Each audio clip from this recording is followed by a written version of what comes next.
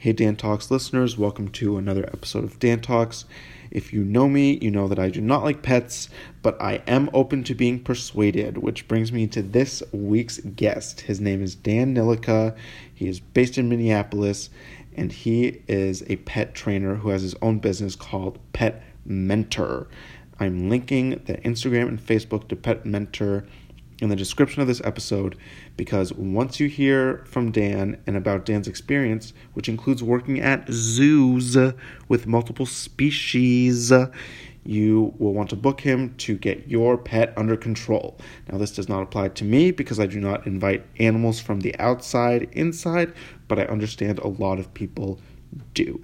And I was fascinated to hear Dan's perspective about how we can not affect behavior, but affect the environment in which we can encourage certain behaviors to happen, or something like that. Dan says it so much better than me. I know you're going to enjoy him and his delightful insights. Dan has a forthcoming podcast called A Queer's Best Friend, all about queer people and their pets, which I will be looking out for. And I hope you all are having a great time with whatever pets you have, or an even better time with the pets that you don't. It's a terrible way to end, but I just want to give voice to the voiceless, which I feel like are the non-pet owners. But this is also a space for pet owners to have content to eat up. So anyway, without further ado, please enjoy Pet Mentor Dan. Mwah. My name is Dan Nilica, and my business is called Pet Mentor. And what I offer is pet training services. So my background is working with a wide variety of species. I certainly work a lot with dogs and a lot with cats. But what I help folks do mainly through a virtual platform is navigate behavior and training for their pets, and really just getting into a better relationship with their animals that has less stress for everyone involved. Dan, you're a Dan who loves pets. I'm a Dan who hates pets. Tell me why you love pets. Wow. So I really do find animals really fascinating. I mean, I've loved pets since I was a child. I grew up with lots of different animals in my house. I came from a family of 6, and my parents definitely were welcomed in any random animal that 6 children wanted, if we kind of took the reins on it. So we had a lot of different random pets growing up, but why do I love pets? Yeah, I mean, I think that they can be really great for your mental health. I think that they can give really nice structure. I think they can be really good companions. And I really like training in animal behavior. And I find that when you learn more about animal training and animal behavior, you learn a lot more about human behavior. So that's kind of cool too. But which brings us to our discussion. So how many different types of animals do you train? Because I've seen pictures of you with dogs, falcons, maybe a lizard. Maybe I'm projecting that. It's just like I saw multiple species and I'm like, okay, this is every animal. Well, so my background really is not with dogs. I mean, I grew up living with dogs, but I have spent the last 10 years working in zoological facilities and wildlife rehabilitation clinics, and working with the animals that live there, and caretaking for them and training them. So initially, my first experience outside of working with dogs and cats was I did an internship at a local zoo in St. Paul when I was in college, and that was just sort of a little bit of exposure. It was working with marine mammals in that department at the zoo, and so I got exposure to seeing how and what a marine mammal trainer does, and I was sort of like, whoa, that's wild. You figured out a way to get paid to do this. That's really, really cool. and then kind of left that experience. And my brain was like, well, that's cool. I don't think that's really something that's gonna, I don't think that's like the path I'm heading down. I don't know how I could do that. It seems kind of a little outlandish. But then I started volunteering at a wildlife rehab clinic called the Raptor Center that specializes in birds of prey. Long story short, I got a full-time job there. And what I did there was work with their education birds. So the birds that went through the rehab process that couldn't be released back out into the wild. And what I did with them was take care of them and train them with a team of other staff and volunteers to be comfortable being in front of the public and doing educational programming. And then from there, I got a job working at the Minnesota Zoo. And that's really where I started working with a lot of different types of species, because my job there was a trainer, but I worked in a few different departments. So I worked with their marine mammals. So I worked with seals and sea otters there. And I also worked with their education animals. And that included like porcupines and a beaver and parrots and raptors and anteaters and sloths and a lot of different reptiles. And the common theme throughout all of that was the behavior piece, because my perspective on animal training is from applied behavior analysis, which is just the science of behavior, or one way of saying that. And the principles of that are the same, regardless of the species that you're looking at. The reinforcers and the punishers might be different depending on the species and the individual animal you're looking at, but the principles are all the same. And then within the past year, I transitioned to working mostly with pet owners during the pandemic. Mm-hmm. Okay, so reinforcers and punishers, I want to return to that. Before that, I want to ask the general question. Around these animals, I'm skittish around people anyway, perhaps, but animals is like out of the question for me. I'm just like skiddly widdly, like so scared of what they're going to do and how they like twitch and move. And like, they're not supposed to interact with me and I'm not supposed to, like, they're of the animal kingdom and I'm an indoor cat myself. Like, they're supposed to be in my house and they're supposed to be in the wild. You don't feel at all around these animals like that sense of unpredictability? Well, I think it's wise to have a healthy level of respect when you're working with animals and humans. But yeah, I mean, you can't read anyone's mind.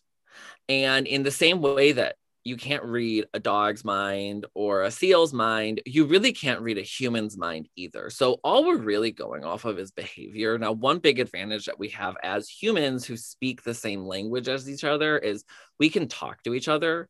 And that's a real helpful behavior in trying to communicate with each other. But when you're interacting with someone who doesn't speak the same language with you or isn't even the same species as you, you really do have to rely on more subtle body language and learning about that animal's natural history and what those specific body language behaviors might mean and what other behaviors that they might lead to.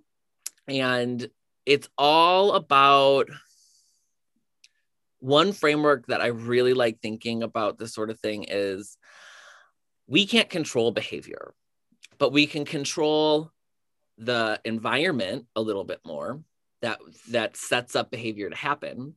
And so a really good trainer has a great skill set of being able to set the stage for the behavior that they want to have happen. And then they're ready right there with reinforcements, some sort of reinforcer afterwards to communicate to the animal that that was a desired behavior so that that behavior is more likely to happen again in the future. So I guess to answer your question, I'm not too worried, but I think about behavior a lot, and you got to be really, really observant when you're working with animals because they have really subtle body language cues that indicate that they might be shifting kind of the behavioral route that they're going on. Are there certain species that are much more trainable and readable than others? I think it really depends on the trainer, to be totally honest.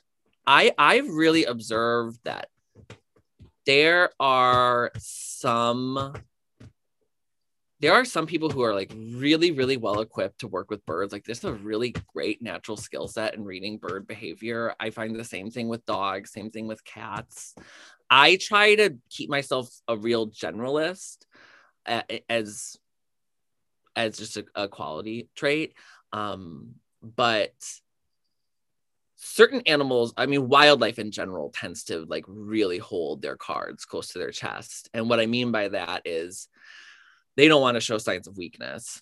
And so because that might mean that they might not get their next meal out in the wild. So just their natural history, they tend to hide pain really well. They tend to hide fear really well. So they show really, really subtle body language cues. This is coming out of left field for me, but do you like sort of really believe in what is it called when in reincarnation, that some people were certain animals in past lives, and you're like, oh, this is a falcon person, oh, this is a sea otter person? No, I mean, well, wait, are you asking me if I believe in reincarnation? I mean, yes, I feel like you have, like, hearing you speak, I'm like, oh, you're talking about personality traits of different humans, it seems like. Right. I don't think that has too much to do with reincarnation, if I'm being Okay. totally honest. Okay, well, that makes one. I would say, I mean, just in terms of like energy and cycles and nature, you really don't find too many things just get recycled a lot. So I don't know if I necessarily believe in reincarnation, but I think that energy and matter tends to recycle in nature. You find that a lot. So something of that probably would make sense. And what I was kind of meaning though was that certain personality traits do tend to work well with certain species, and not that someone can't adjust their behavior when they're working with a specific species. Mm-hmm. But I would say that certain personality traits do work well with certain species. Mm-hmm. I want to go back to what you were speaking earlier about creating the environment in which a certain behavior can happen. You can't control behavior, but you can create environments.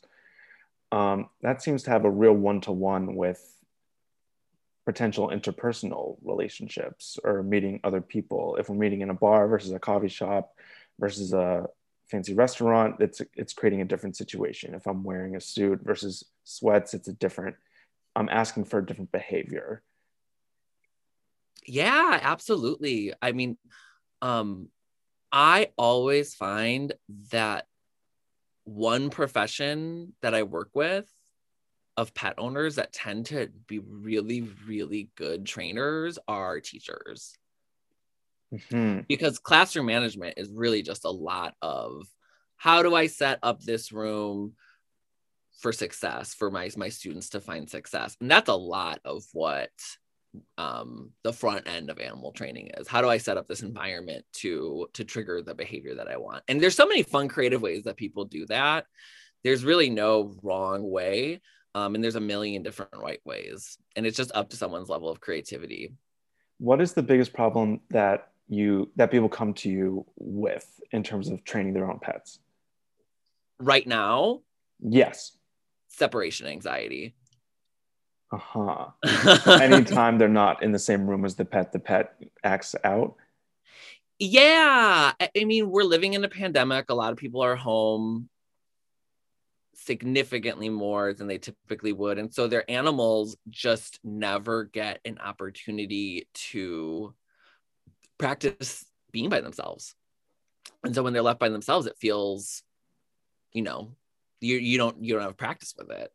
And that it's a change in routine. So that change in routine can elicit other behaviors. And typically those behaviors are usually undesired ones, like barking or crying or scratching or other destructive behaviors that people come to me and they're usually like, my dog's stressed, my dog is angry with me, my dog is this and this and this and this. And while there might be elements of that are true, I try to stick with a behavioral lens of like, well, how do we work towards setting up the stage for other behaviors to happen and then reinforce those behaviors? So you encourage people to not, so when people say my dog is angry or my dog is stressed, you focus less on that and more on, well, how is he expressing himself? Well, I try hard not to anthropomorphize animals because stressed and angry, I mean, those really are human emotions. Uh-huh. And certainly I would say animals, just anecdotally working with animals for a number of years, they do seem to experience emotion. Um, but it's really hard to train an emotion. It's a Uh-huh. lot easier to train a behavior. And so how about dogs having personalities? What's your take on that? Yeah, I guess it just depends how you operationalize the word personality. I would say dogs have personalities. I mean, every dog is different, but behavior is malleable. That's a really cool thing about it. And we don't just stop learning new behavior at a certain point in our life. And if an organism did that, they probably wouldn't be around super long at past a certain age. Mhm. And that is fun to give people the tools to shape their animals' behaviors and then see new personality emerge as well. And you find that's possible not just in puppy stage? Oh, absolutely. Absolutely. So you can't, I mean, I'm sorry that we didn't get through this without me saying teaching a new dog, old dog, new tricks. Um, but you're saying you can. You can teach an old dog can find new ways. You can affect an old dog's behavior. Yeah. Oh, absolutely. Yeah. Like I said, I mean, if an animal stopped learning at a certain age, that's not a great evolutionary tactic. How often do you see mirror behavior between owners and pets? um, I mean, that's like one of my favorite things about what I do right now. I talk to a lot of people who are living at home with their pets during the pandemic, and I love hearing people talk about their pets because there's so much where you're just talking about yourself, or you're just, I think that's a huge reason why people get pets is to help emotionally process the world. And I think that's a great reason, to have a pet. And I don't know if I'd say mimic, but in the sense that the environment sets up the stage for behavior to happen, we are a huge piece of that environment. Like we are a really, really huge piece of that environment. And what we do as humans living in space with the animals that we do, like that can absolutely set up different behaviors to happen. Mm-hmm. Um, do I had a question and I just lost it. It was about humans being similar to their pets. Oh, in your work, do you focus in your dialogue with the owners? Because obviously, especially over Zoom, I imagine you're in dialogue with the owners. Mm-hmm. Not you can't really like demonstrate a command for the dog over Zoom as much. Yeah, typically what it is I talk through with the owners how to work with their dog or cat, or whatever the animal is, and then if we're able to, I love watching them interact with their animals and watching them train and then giving in real time feedback about what I'm seeing and how to improve their technique. Mm-hmm. But no, I've never tried like me trying to give a cue or something through the screen, because Right. to be quite honest, I mean, that's not, it would be like a cool trick, and I could imagine that certain animals absolutely could learn that, but it's not, I don't think, the most helpful.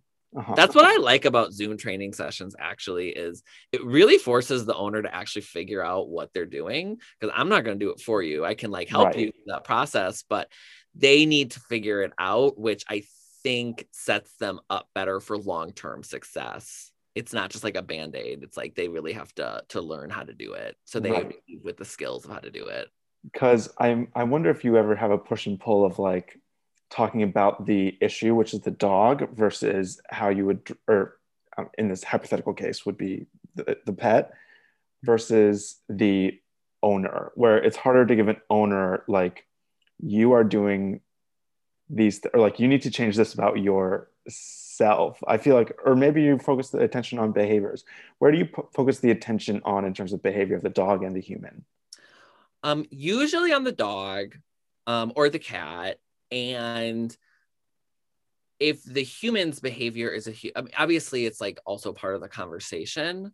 And it really depends on the goal of the person. I mean, for instance, like with separation anxiety, a pretty good motivator for someone to change, if we like talk through steps on what to do, and then we talk again 2 weeks later and they're like, oh my gosh, I just like I haven't done the things. And like, that's totally reasonable, right? Like, one, behavior change is hard for humans, just as it is for animals. Like, we love a pattern, we love a routine. It takes a lot of intention to change that kind of stuff. And also, life gets in the way. And also, like, there's a lot going on right now. So, like, if you forget to train your dog, like, that's pretty reasonable. But I try to just stick with like, well, what do your goals are? Like, when you're vaccinated and you can go out and see people again, do you want to be able to do that? Or do you want to be stuck in your house because your dog will destroy your house if you haven't worked on this during the pandemic? Usually that is a pretty good motivator for folks. They like think of themselves a few months down the line. They're like, oh my God, I don't want to still be stuck in my house because of my dog. So I try to let the animal's behavior guide the conversation, and let that, you know, how they're behaving. Like, okay, so we haven't seen much of a change. What do we need to do to achieve the goals? Is it important to always meaningfully affirm or meaningfully um, punish behavior?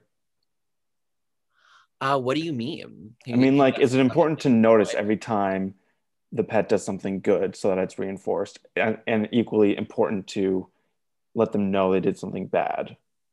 Um, so the framework that I like to use is something called least intrusive, minimally aversive techniques.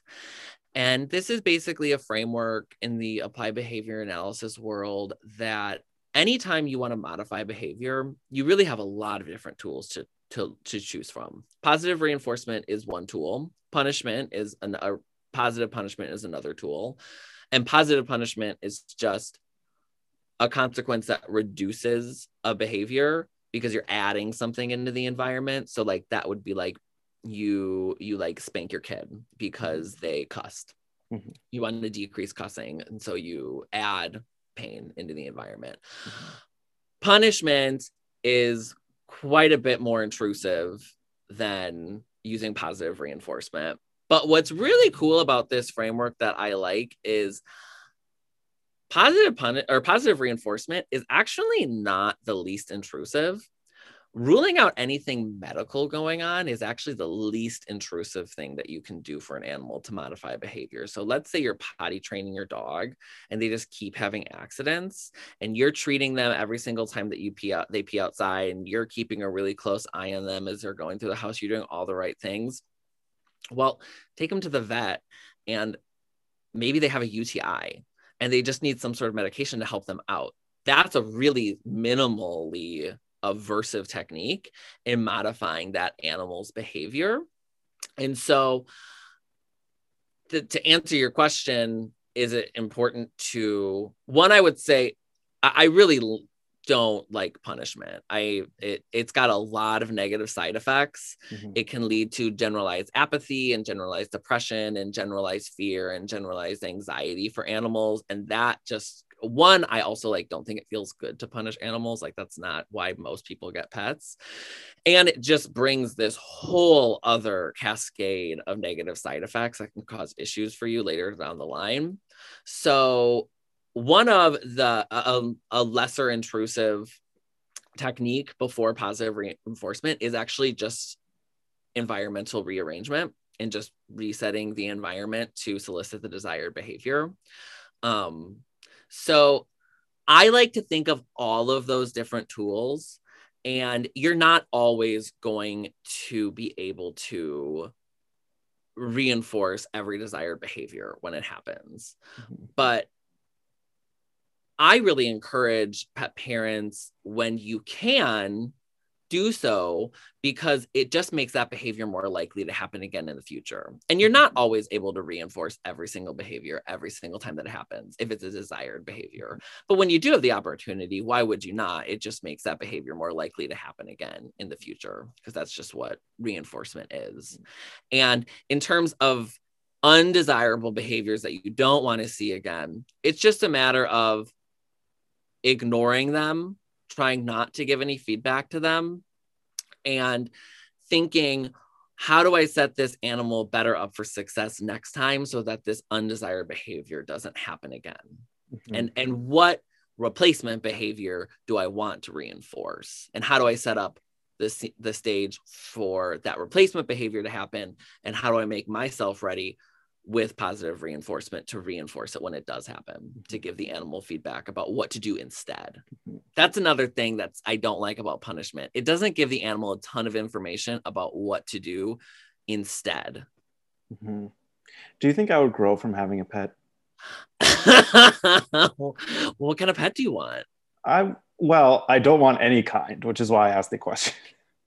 I mean, I don't think if you don't want a pet, I don't think that you should get a pet. I'm not at risk of getting one. I'll say that. Yeah, I would say it's not for everybody. I don't think that it's necessarily something that everyone needs to do. I think that people do learn things when they get a pet. It's, you know, it's like a hobby. And so you get what you put into it. You can, but there are, I would say, it's kind of like there's the right tool for the job.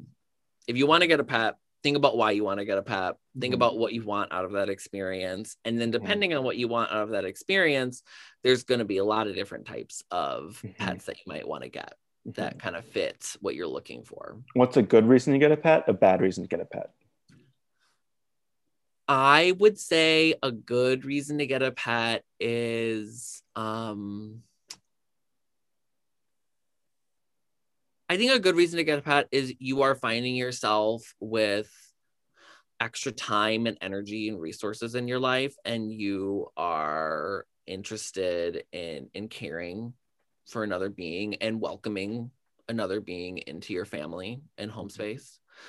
I think a bad reason to get a pet, I mean, it's probably not wise to get a pet for like the vanity reasons of it. Like if you're like, I really want a gorgeous macaw because they're so beautiful, that's a pretty bad reason to get a macaw, because macaws are pretty high intent. They're just they take a lot of time and energy and resources to take care of. They are gorgeous, but that if you're not willing to do that, maybe I should just say a bad reason. It's unwise to get a pet without doing a little bit of research beforehand. Do you think that there are principles of pet training that one could use for self-improvement? Yeah, well, I'm not a therapist, so there's my there's my disclaimer. Do not claim to be an expert on self-improvement, but yeah, I mean, I can't imagine why not. Applied behavior analysis is used by mental health professionals for humans. So I don't think I could speak to that in as intelligent of a way as I would want to answer your question. So I'll defer, but I would be surprised if there weren't. This is my last question for you, is what is your take on pet names, like humanistic names versus like a dog named Buddy versus a dog named Veronica? Like, do you have a hot take, or you're all names are equal in your eyes? You know, I was raised to name animals human names, so I do have like a very soft spot. For Henry the dog, etc. Yeah, I mean, my dog's name is Chris. Okay.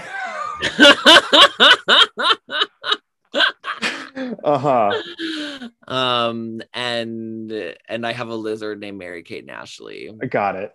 So I love one lizard, Mary Kate and Ashley. Okay. I love human names, and people should absolutely name their pet whatever they want, because you are the one who is going to be saying it. So, you know, you should, in a Marie Kondo sense, you should pick a name that sparks joy for you every time that you say it, because an animal can learn its name regardless of what the name is. Some names I will say are a little bit easier for animals to learn, specifically dogs.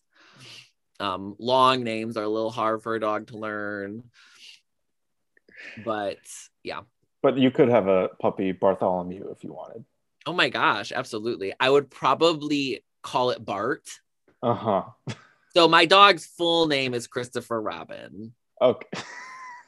Spelled with a Y, mind Got you, it. at the end. Got it. But he goes by Chris. But I call him, that's like his recall. Like when I'm calling him, like I say Chris. Because I don't think I just never tried to teach him Christopher Robin, and it sounds like a pain.